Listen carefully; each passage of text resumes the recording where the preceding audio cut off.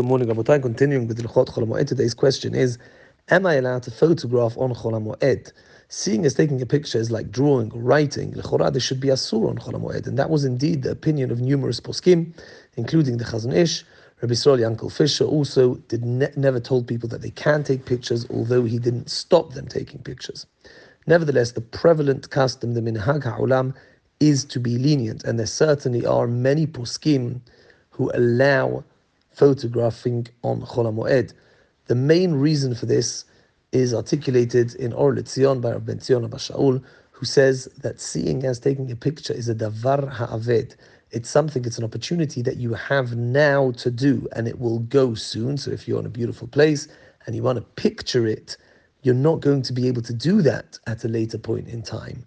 Therefore, that's considered davar ha'aved, something that you have that will be taken away from you if you don't do a melacha. And in such an instance, a melacha is mutar even on Chol HaMoed. This is also the opinion of Rav Yosef Sholem Eliashiv. Therefore, halacha l'ma'aseh, although there were poskim who were stringent with regards to this matter, the minhag ha'olam to be lenient is absolutely acceptable and can be followed both by Sfaradim and Ashkenazim. Baruch Adonai la'olam, amen va'amen.